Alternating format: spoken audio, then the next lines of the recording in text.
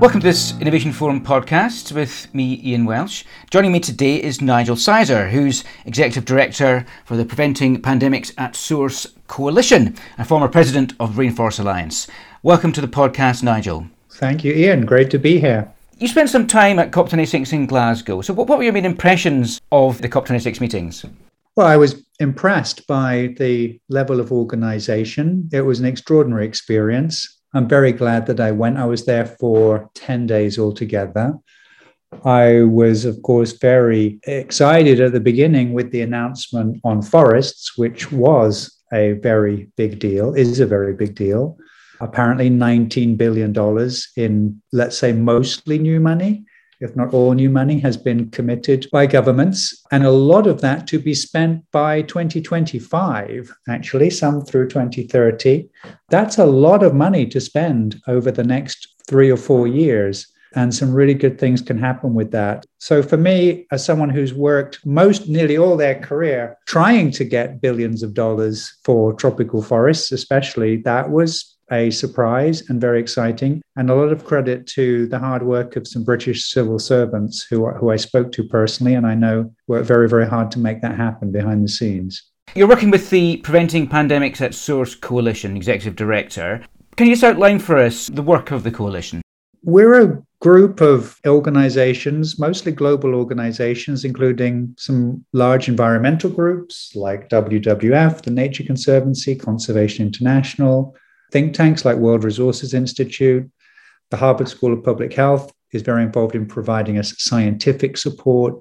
And then we also have some important public health and health rights groups and grassroots groups also in the coalition, like Right to Health Action here in the United States and Marked by COVID. And these are organizations that bring thousands and thousands of people together to campaign for health rights. Marked by COVID is a group of thousands of survivors of COVID, and many of them are people who have lost loved ones to COVID. And we're united by a couple of major things. One is that, probably like nearly everybody listening to this, we desperately do not want this to happen again. This really has had an extraordinary toll. Right? Estimates of excess deaths due to this pandemic suggest about 20 million people have actually died around the world from COVID-19. That's an awful, awful loss and tragedy for many, many millions of families. The impact on the economy, the impact on many other people's lives who've been ruined, especially in poorer parts of the world, right? It's had a disproportionate impact on people of color, less privileged people in the global south. About 95% of people in least developed countries still haven't even had one shot of a vaccine. Whereas, I've been fortunate to have 3 already and could walk 5 minutes from here and probably pick half a dozen places to get another one today if I wanted it. So it's had a profound impact on the world.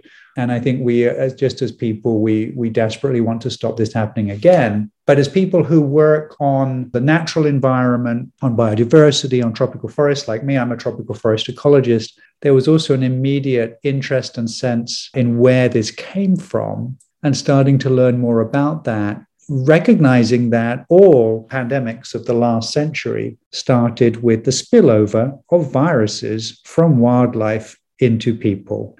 Some of it via other species, but all of it basically coming from different species of bats and rodents and so on, and a lot of that in the tropics. And it's like, well, if that's the case, could we actually stop that or reduce the risk of that happening?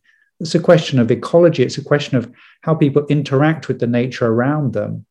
So we started looking more and more at the science. Obviously, some people were already very expert on this. We consulted with them. Some of them came into our coalition. And we came together and looked at that. We looked at the economics of it. There was some very good published work on that. And we set ourselves a goal of greatly reducing the risk of future pandemics by reducing spillover of viruses. And we estimate that about $10 billion a year is all it would take to implement the interventions that we're proposing, which are related to tropical forest conservation, the wildlife trade, and biosecurity in animal agriculture, which we could talk more about, livestock and how those happen to pick up viruses and pass them on to people. Why don't you give us a bit more information on what spillover is exactly? When you talked about the dangers of spillover, what do you mean exactly by that, and how does it happen? There are different estimates of how many viruses are out there circulating in other species, hundreds of thousands or maybe millions. And species that are, let's say, relatively close to us, other mammals, other vertebrates that are highly diverse, the bats, the birds, the rodents, right? Very large numbers of those species, therefore, have large numbers of viruses. And occasionally, one of those viruses makes the leap into humans, right? So HIV/AIDS, for example, which is one of the worst pandemics of the last 100 years, it's killed, I think, about 30, 40 million people so far. That probably originated in chimpanzees in southwestern Cameroon in the 1920s. There's some extraordinary scientific work that's uncovered this story. So probably hunters or a hunter captured, butchered a chimpanzee. You can imagine the blood on his hands or whatever gets into his bloodstream. And it slowly started spreading. The HIV/AIDS virus slowly started spreading through human populations in Central Africa. So the spillover is when that virus jumped over from the chimpanzee into a human by chance and was able to reproduce in the human cells and start spreading. We're still not quite sure what the origins of COVID-19 are, of course, and there's been a lot of conspiracy theories around that, which we have to try to ignore. But the latest evidence has found very similar viruses with very similar spike proteins, which are the key characteristic of the SARS-CoV-2 virus that allow it to be so infectious with humans. They found very similar spike proteins on viruses from bats collected in northern Laos, which is near to the border with Yunnan in China. Not that hard to imagine. It's spreading from those bats to people and then somehow spreading in China and popping up in Wuhan. How did it get from the bats to the people? People go into bat caves to collect the bat poop or guano, as we might call it, for farming. It's very rich in phosphates and so on. They get covered in bat poop and bat pee. It doesn't take much for them to be exposed. And then there's, of course, the more well-known consumption of bats in restaurants and so on in many parts of Asia and other parts of the world. So that would also bring people into contact with them live. You've got viruses spilling over from rodents into humans, right? Think about mice and rodents coming into people's houses and so on. People coming into contact with the feces, with the urine, the dead animals and so on. All of those are opportunities potentially for spillover. What then are the links between deforestation and pandemics? Yeah, well, that's something that we've looked at very closely. The Harvard School of Public Health, together with a number of very prominent scientists around the world, did look at this carefully for us. I think that the thing that you need to imagine is, so tropical forests, right, full of wildlife in their natural state and wildlife that's full of viruses. You've got a few people living in those areas. Think about indigenous communities and so on, relatively low population density, going about their lives, pretty low risk that viruses are going to be spilling over. They may be, they may not, but it's not happening very often. And then deforestation comes along. So think about a road going in, a mine being built, a palm oil plantation being developed or something like that. Suddenly you've got much larger numbers of people moving into those areas and then establishing small settlements which grow into towns. And suddenly you've got hundreds, thousands of people basically living in the forest frontier. There would be significant consumption of wildlife often in these settlements and just close proximity with the birds, the bats, the rodents, and so on.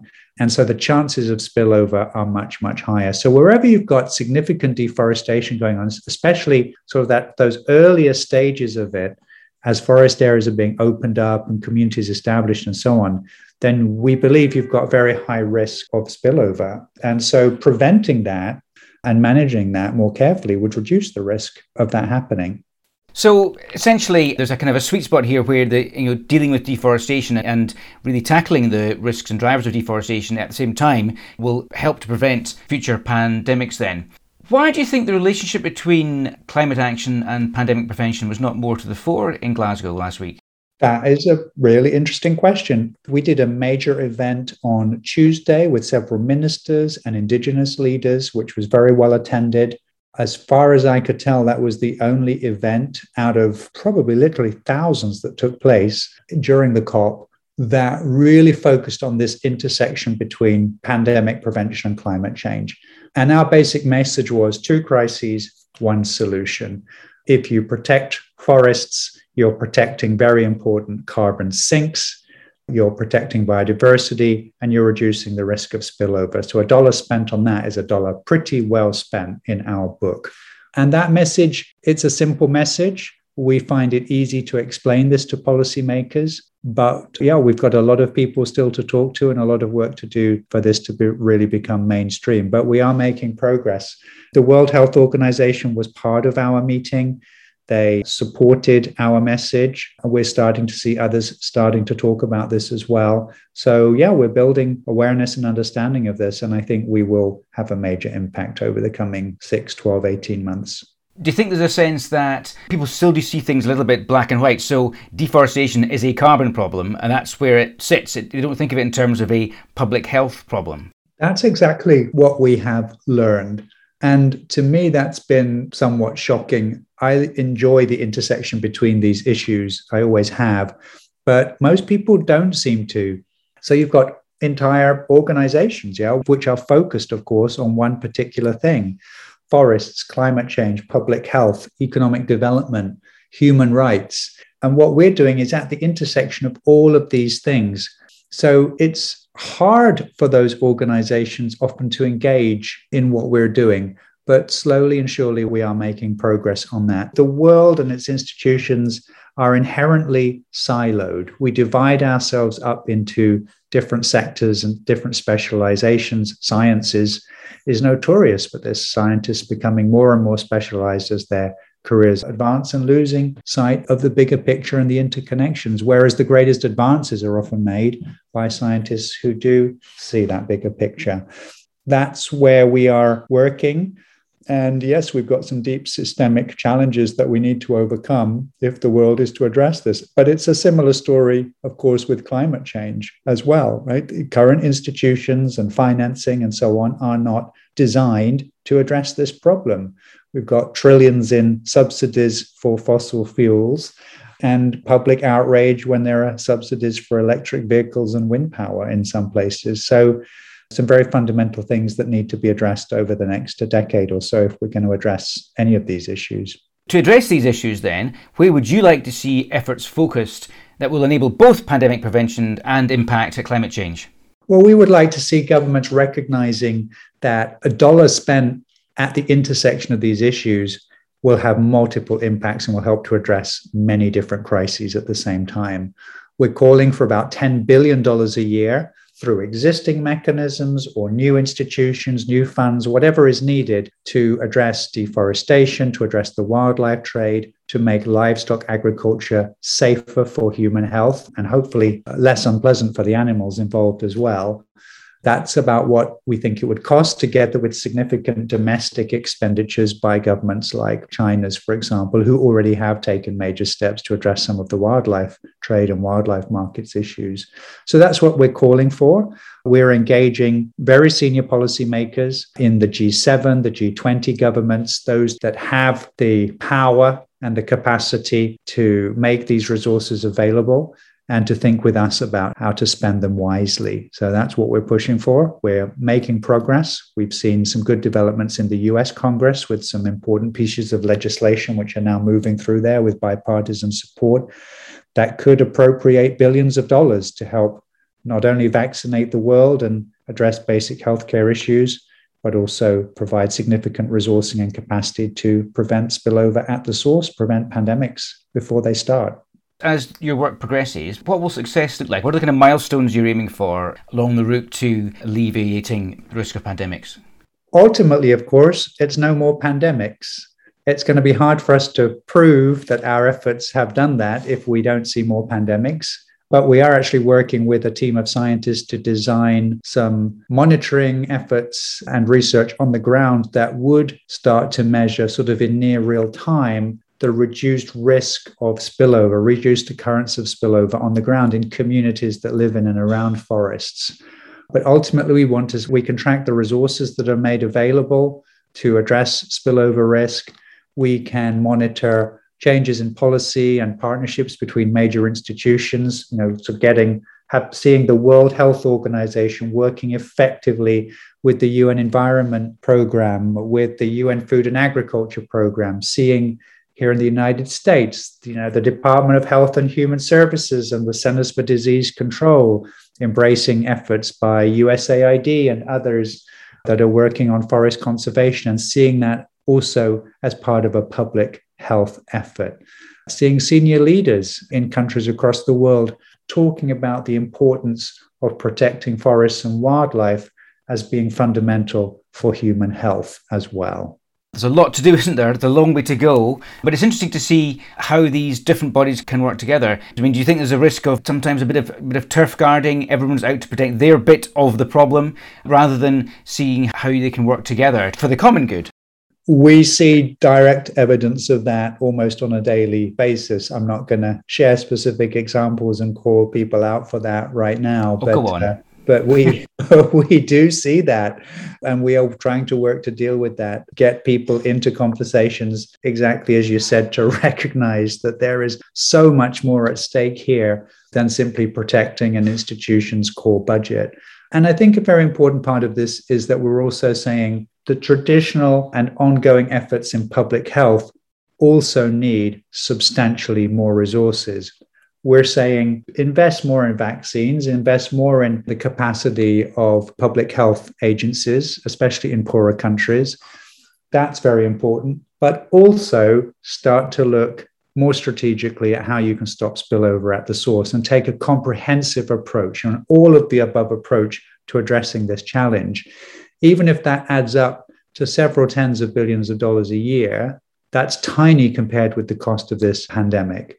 The IMF estimates that this pandemic has cost the world somewhere between 20 and 30 trillion dollars. We've seen the US and Europe directly spend about $10 trillion just to keep their economies afloat. So we're calling for, less than 1% of that per year would, we believe, significantly reduce the risk of this happening again. That's a very good investment. It certainly is. Well, it'll be interesting to see how your work develops over the coming years. But for now, Nigel Sizer, Executive Director of the Coalition to Prevent Pandemics at Source, thank you very much indeed. Thank you, Ian. Very nice to talk with you.